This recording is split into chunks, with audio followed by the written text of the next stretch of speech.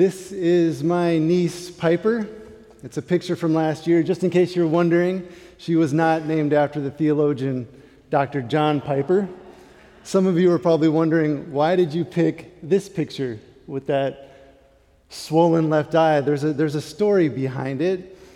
My niece last year was navigating, she was only 1.5. She's navigating herself down some steps on the patio, and I'm watching her. And she finds herself in this place where she's just standing on like 5 steps down. There's a bunch of people outside, but I continue to watch her, and she just starts moving her hands. I'm like, what's going on? She found herself covering one of the exits of a beehive. And all of a sudden, she screams, she yells out, just yells. I run down there, I grab her and swoop her away. She got stung in the eye and in the ear. This is a picture of her from this year, my niece Piper. Click. So you see her eyes all good. Maybe you're feeling stuck this morning, like you can't move. Even though you're getting stung by the busyness, stress, and distractions of life, you still can't move. You're going through the motions. Nothing is going your way. You know that Jesus alone is your Savior and that you can do nothing apart from Him, but you can't muster up enough energy to cry out His name. You're tired. You're weary. You got questions, and there seems to be no answers. This morning, I want you to take a moment to consider and remember the incomparable God. The God who reminds us that He alone is the only one qualified to carry us and save us. And He promises to do so. Let us pray. Lord, we thank You for this beautiful morning, this cloud cover that You have given us to bring us cool weather. I can feel myself sweating right now. Lord, we ask that You would be with us, that You would help me, Lord, to faithfully preach Your word, to preach Your truth. Lord, work in our hearts that we would draw near to You as You draw near to us, that we would follow You, that we would put away all things that distract us from loving You and following You and trusting You. We ask all these things in the mighty name of King Jesus. In His name we pray. Amen. Are you ready to receive this morning's message with great eagerness? Yeah. And examine the scriptures to see if what I'm saying is true? Yeah. All right. Before we take a complete nosedive into this morning's passage, I'll catch you up to date.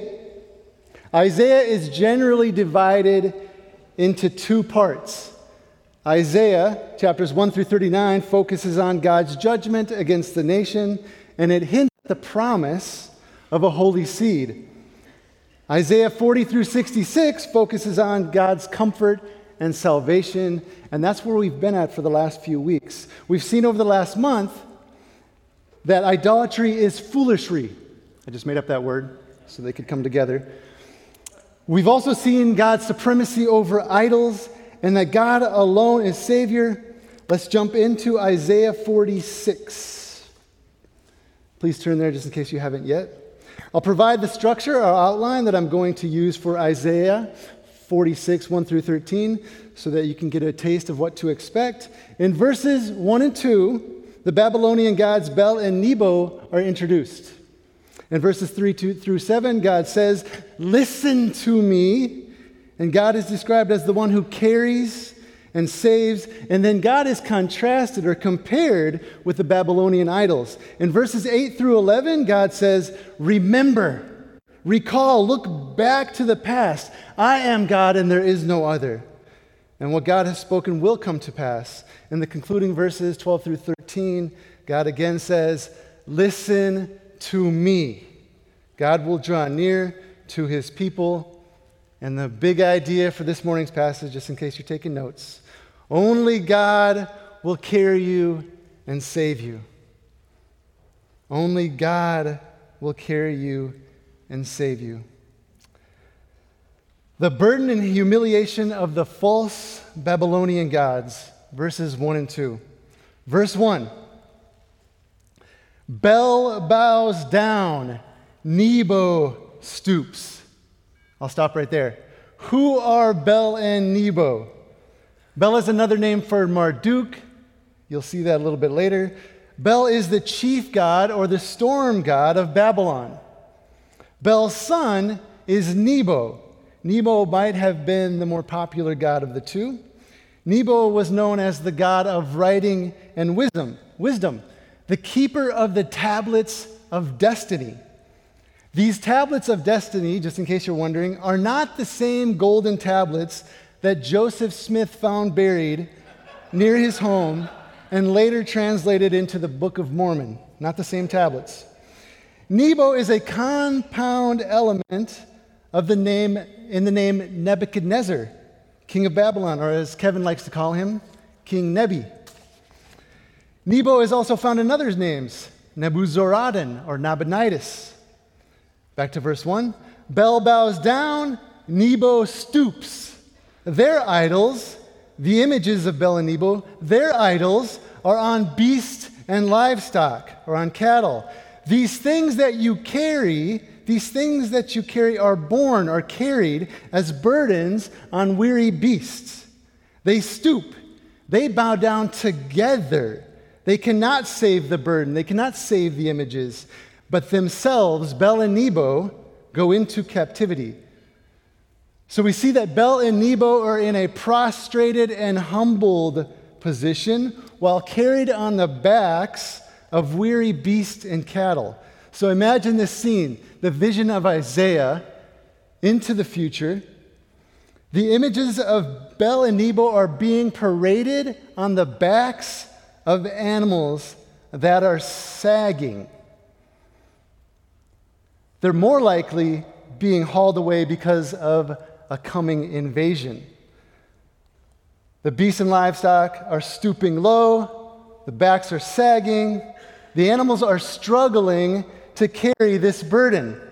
It's like when I go to Costco and I buy like 6 packs of 40 bottled waters and I try to stuff them in my trunk, and the back of my Camry is hitting the cement as I drive away.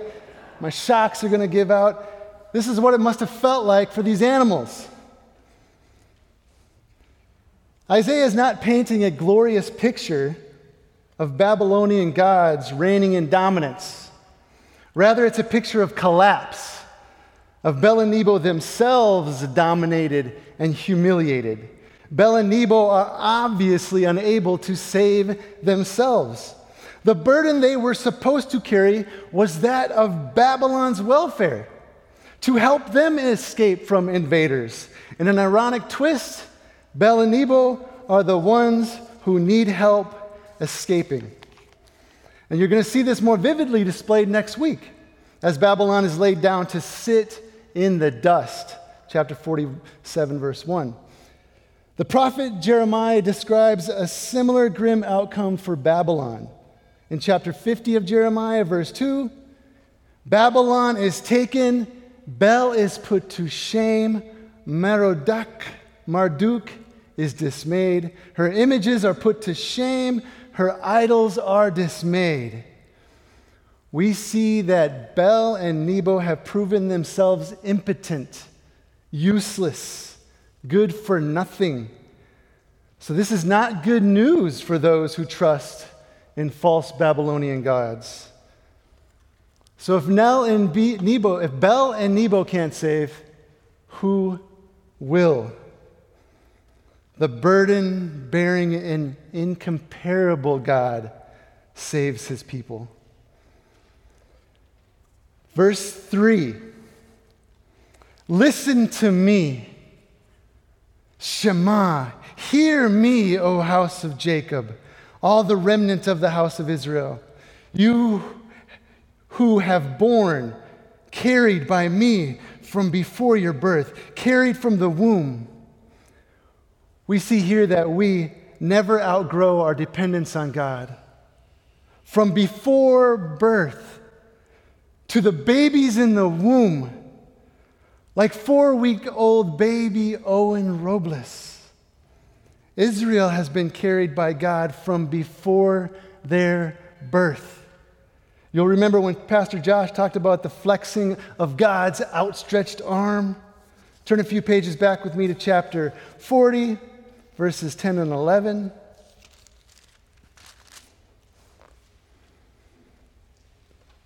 Behold, see, the Lord God comes with might, and his arms rule for him. Behold, see, his reward is with him, and his recompense before him. He will tend his flock like a shepherd. He will gather the lambs in his arms. He will carry them in his bosom, and gently lead those that are with young. You don't have to go there, but listen to the psalmist, Psalm 71, verses 5 and 6. For you, O Lord, are my hope, my trust, O Lord, from my youth. Upon you I have leaned from before my birth. You are he who took me from my mother's womb. My praise is continually of you. Back to Isaiah chapter 46, verse 4. Even to your old age I am he, and to gray hairs I will carry you. I have made and I will bear. I will carry and save. Even this guy right here, me who stands in front of you, with some gray hairs in his beard. Some of you have gray hairs out there. All the way to the oldest person in this room. God carries all of us. He carries all of us. Verse 18 of Psalm 71.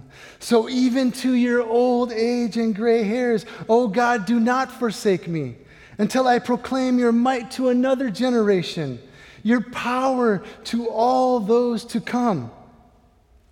It is God alone who carries, who sustains his people. Unlike the gods of Babylon, God has the whole wide world in his hands. He's got the whole wide... As Ryan preached about last week, Ryan, you were too polite to sing for us. Thank you. So I thought that I would. Unlike the gods of Babylon, God is the only one and creator. God is the one who carries. God is the one who bears his people's burdens. God is the one who acts on behalf of his people. God does not look for a way to escape his people's burdens. Rather, he provides for them a way of escape. We know from Scripture, 1 Corinthians 10:13, that God is faithful, and he will not let you be tempted beyond your ability. But with the temptation, he will also provide the way of escape, that you may be able to endure it. God has proven himself omnipotent, all-powerful, and because God is infinitely powerful, there is nothing that is impossible for God. God is so powerful that he sustains and carries you every millisecond of your entire life, from before you were born to your old age. Who then can be compared to this God? No one can be compared to the incomparable God. Verses 5 through 7. Verse 5, to whom will you liken me and make me equal and compare me that we may be alike? Isaiah is asking a rhetorical question. It's like me asking, is there anyone who can sing, you alone can rescue, you alone can save, like Trinity Bible Church? The answer is obvious. No one can. No one is like Yahweh. Not Bel, not Nebo, not the millions of gods in the Mormon religion, not Buddha, not Allah. No one is like our God. Isaiah is making the claim that this kind of question is ludicrous, absurd, ridiculous. It's just plain crazy talk. There is only one God that can carry, save, deliver, and watch over his people, and that is the Lord God Almighty. Look back to Isaiah chapter 40 with me, verses 12 through 13. Some more rhetorical questions. just in case we haven't got it yet. Who has measured the waters in the hollow of his hand, and marked off the heavens with a span, and closed the dust of the earth in a measure, and weighed the mountains in scales, and the hills in a balance? Who has measured the Spirit of the Lord, or what man shows him counsel? Same chapter, verses 25 and 26. To whom then will you compare me, that I should be like him, says the Holy One. Lift up your eyes and see. Who created these? The stars. Who brings out their host by number, calling them all by name, by the greatness of his might, and because he is strong in power, not one is missing. The Babylonians loved to look into the sky to try to predict the future. I love that we have these massive telescopes that we just throw up into the sky. The Hubble telescope, the telescope, to peer into the depths of space. Even they can't come back with answers for who is greater than our God. They come back with a picture of 1,000 more galaxies and 1,000 more stars. They keep trying to peer deeper and deeper into space, more pictures of more galaxies and stars.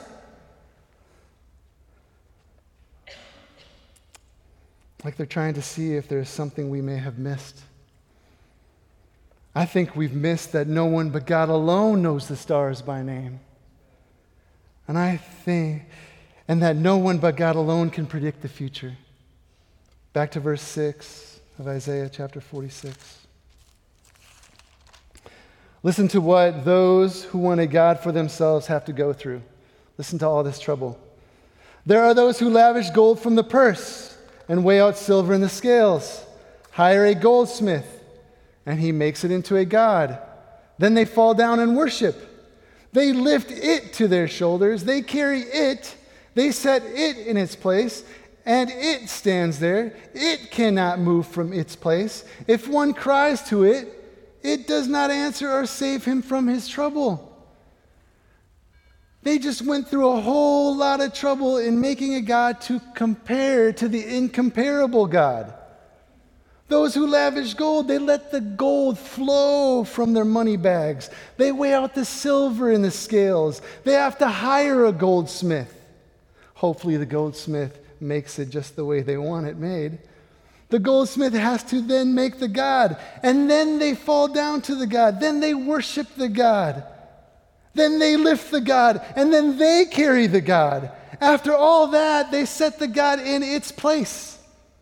That's a lot of work. They did all the work. And the God they made didn't do anything. And finally, the God just sits there chilling out. It doesn't even move.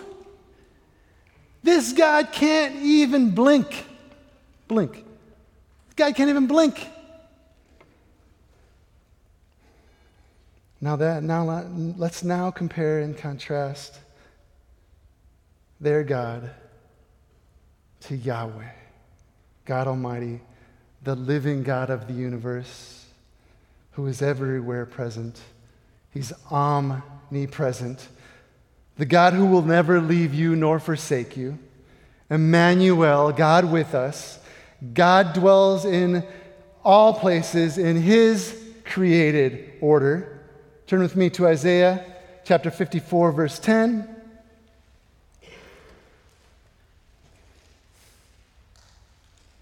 For the mountains may depart, and the hills be removed, but my steadfast love shall not depart from you, and my covenant of peace shall not be removed, says the Lord, who has compassion on you. Don't go there. Listen to Jeremiah chapter 23, verses 23 and 24. Am I a God at hand, declares the Lord, and not a God far away? Can a man hide himself in secret places so that I cannot see him? Declares the Lord. Do I not fill heaven and earth? Declares the Lord. Making a God to compare to the living God is just plain foolishry, not wise. So just in case you're thinking, I would never do such a thing as make an idol. Hang on a second. Or maybe you're wondering, what is an idol? I got a definition. Idolatry, according to the Erdman's Bible Dictionary. In the Old Testament, the worship of gods other than Yahweh, especially through images representing them. The New Testament extends the concept to include any ultimate confidence in something other than God. Examples given: covetousness, surrender to appetites. An idol is a representation, an image of what you trust in for salvation other than God. Whatever you look to for identity and security, or even an expression of your imagination to give your life meaning and purpose. That is idolatry. Let me give some examples. Maybe you find your ultimate confidence and security in your record of righteousness, your religious activity, your good works, your family history. Maybe you find meaning and security in your material possessions, clothes, cars, homes, collectibles, etc. How about your money, your savings, 401k, or Roth IRA, HSA account? How about your health? Do you find security and hope in the food you eat, the hours you spend in the gym? Maybe you find meaning in relationships, your spouse, your children, your boyfriend, your girlfriend, your family, your coworkers, your friendships. Maybe you find meaning in the number of likes, loves, and messages you get or don't get on Snapchat, Instagram, MySpace. Yeah, there's still people who use MySpace. YouTube, Twitter, Facebook. That was Twitter, just in case, trying to see if you were still there. Facebook, TikTok, Pinterest, LinkedIn. Maybe you find meaning for life in planning for the next big thing, next job, next vacation, next relationship, next $1 million. Maybe you find meaning in the need of approval and recognition from others. Or maybe you're on the opposite end. You don't need approval from anyone. You do you. You have your right to your own identity. No one can question you. You got it all figured out. Just like the Babylonians who looked to Bel and Nebo for security, the hearts and minds of you and I are prone to wander and ponder and look for idols to make for our own security. Who are we to find our identity in? Who are we to look to carry us and to save us? We need to encourage one another to remember what God has already done and trust in what God will do next. Remember what God has already done and trust in what God will do next.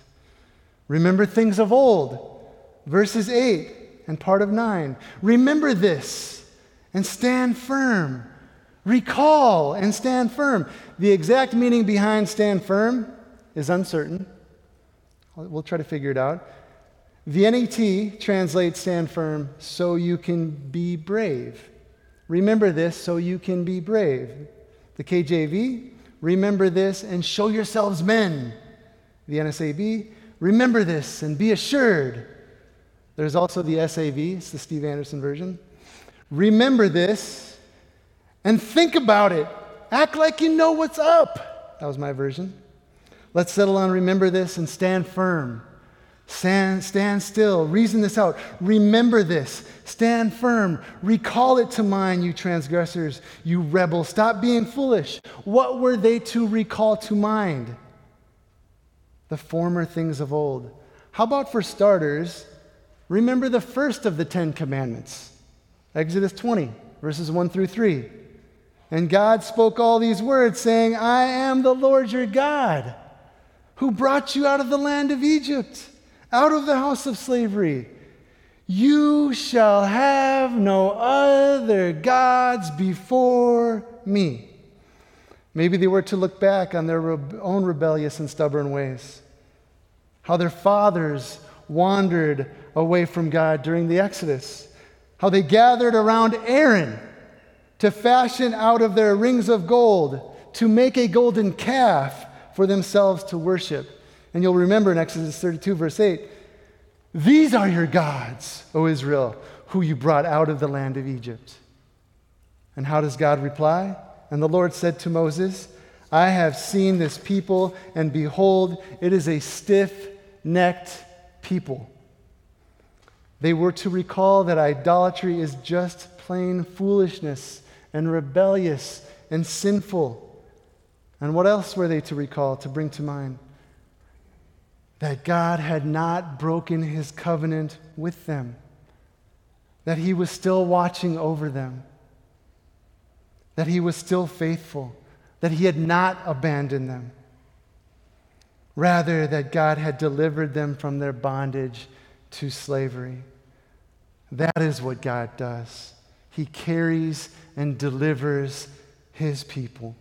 In Exodus chapter 34, we see that the Lord is a God merciful and gracious, slow to anger, and abounding in steadfast love and faithfulness, keeping steadfast love for thousands, forgiven iniquity and transgression and sin, but who will by no means clear the guilty of the fathers on the children and the children's children to the third and fourth generation.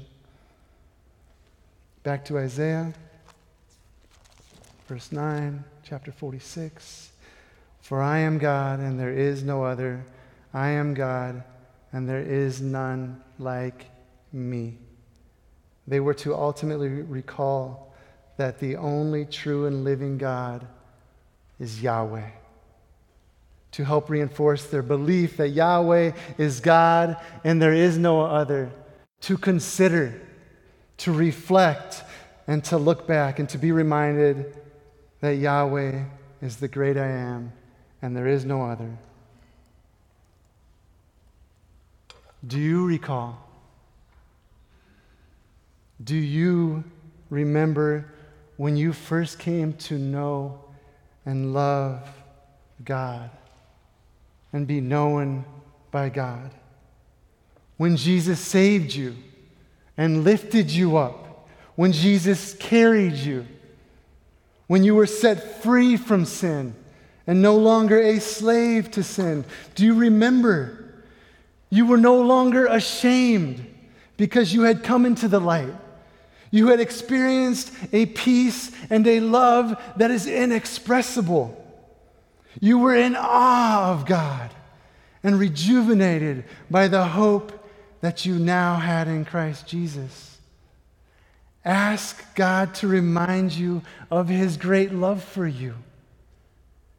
It's easy to forget the former things of old, the mercy and grace of God in our lives, the things God has set us free from. Why? Because we are still crawling and scratching our way through the muck and mire of our sinful tendencies. That is why it is so important for us to continue to meet together, to be under the authority and the teaching of God's Word, to encourage one another by praying for one another, by singing together, by checking in with each other, reminding one another to read Psalm 136. The psalmist reminds us of God's steadfast love, that it endures forever, over and over and over. Just read it. That's all he says. The steadfast love in God endures forever, over and over and over. Psalm 136. Sometimes we just need to take a moment to slow down, to think about things above, to consider all that God has done for us in Christ Jesus. I was just sharing with a brother in Christ last week a verse from Psalm 119, verse 92. I don't know how many times we said this over and over to each other. If your law had not been my delight, I would have perished in my affliction. If your law had not been my delight, I would have perished in my affliction. We encouraged one another to remember God's word. We prayed verse 17 from Psalm 86. Show us a sign of your favor because you, Lord, have helped us and comforted us. When's the last time that you prayed to God, show me a sign of your favor? I am weak and weary. Remind yourself that you are God's. Say to him, I am yours, and you alone are my God. Show me a sign of your favor. Help me to trust in what you have in store for me. Trust in what God will do next. The end of verse 9 through 11. I am God, and there is none like me, declaring the end from the beginning and from ancient times, things not yet done, saying, my counsel shall stand, and I will accomplish all my purpose. The attribute of God that Isaiah is highlighting in support that Yahweh is the only true and living God, and that there is no other, is that God is omniscient. God knows all. Yahweh declares the end from the beginning, and from ancient time things not yet done. God can declare the future because he knows it and ordains it. God foretells events of the past and things yet to be done, to come. God says, my counsel shall stand, and I will accomplish all my purpose. The Israelites were stiff-necked.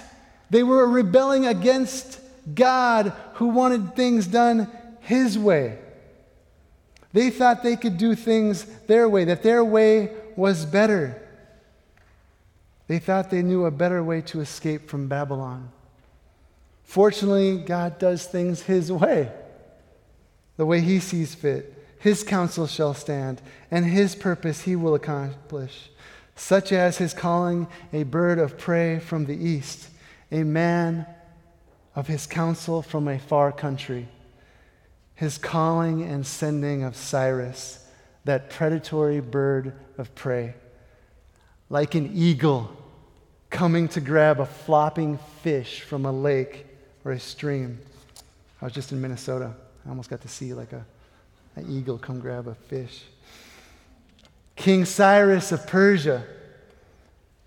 Maybe there was a dad somewhere in the ancient Near East throwing his baby son Cyrus in the air, both of them smiling and laughing, long before baby Cyrus could pronounce Babylon. God is simply God because he predicts the future and brings it to pass. God has spoken. God will bring it to pass. God has purposed, and God will do it. So why are God's people in captivity? Because they rebelled and sinned against God. In Isaiah chapter 40, verse 2, God's people received from the Lord's hand double for all her sins. God tells them about their exile, and then God says he will redeem his people, calling a bird of prey from the east, the man of my counsel from a far country. God has spoken. He will bring it to pass. He has purposed it. He will do it. You know, there was another prophet, the prophet Jeremiah. He proclaimed that there would be a Babylonian siege of Jerusalem. He said in chapter 32 of Jeremiah, verse 27, behold, I am the Lord, the God of all flesh. Is anything too hard for me? If God says it, it will come to pass. What do we get to look forward to? A feast in the house of Zion. Verses 12 and 13, announcement of future righteousness and salvation. Verses 12. Shema, hear, listen to me, you stubborn of heart, you who are far from righteousness. Their hearts were still far from righteousness. They did not have their mind set on things above. They were getting stung by the stress and distractions of Babylon. But that doesn't excuse them. They were still doing what was right in their own eyes, making gods for themselves, refusing to listen to the truth, refusing to remember all that God had done. But God, verse 13, I bring near my righteousness. It is not far off, and my salvation will not delay. I will put salvation in Zion, for Israel my glory. What will God accomplish? Righteousness and salvation for his people, for those who trust in him alone, to the glory of his great name, for his sake and for His glory. So maybe this morning, or maybe for the last week, or last months, or even years, you've been thinking, I'm stuck. You're looking at the Bible. It's right there in the stand, right in front of you, within your reach. But you just can't seem to pick it up, grab it, and read it. You want to pray, but you're frozen, numb. You can't seem to pray the right words or be still long enough to think about God. Let me remind you this morning of someone who kept his mind on things above, who loved the Father's will. His name is Jesus. I wonder if you know him today. Jesus said, "Come to me, all who labor and are heavy laden, and I will give you rest." Jesus said, "Take my yoke upon you, for my yoke is easy and my burden is light." Jesus said that one thing is necessary: to choose the good portion, to choose Him, to sit at His feet and listen. And that portion will not be taken from you. Jesus prayed that the will of the Father be done and not His own. When Jesus' captors came to arrest Him, it was they who drew back and fell down. Jesus did not fall before them. We are the ones who denied Jesus and ran for Him. Jesus didn't run. He carried the cross to Calvary. It was Jesus who carried us, who bore our sins, the sins of mankind. It was Jesus, and it was nothing but the blood of Jesus that saved us from our sins. It was Jesus who made for us a way for us to be in right relationship with God the Father. It was Jesus who was raised from the dead so that we could be made alive in Him. It is Jesus who intercedes for us, and it is His Spirit who helps us to remember that Jesus alone is God. Maybe you're here this morning and you don't know God. Right now, cry out to Jesus. Say, "I am yours." Repent of your sins and ask Jesus to forgive you of your sins. And ask Jesus to make you into a new creation. Ask Jesus to reconcile you to God. 2 Corinthians chapter 5, verse 21, "For our sake, He, God, made Him, Jesus, to be sin who knew no sin, so that in Him, in Jesus, we might become the righteousness of God." Little children, keep yourselves from idols. Only God will carry you and save you. Let us pray.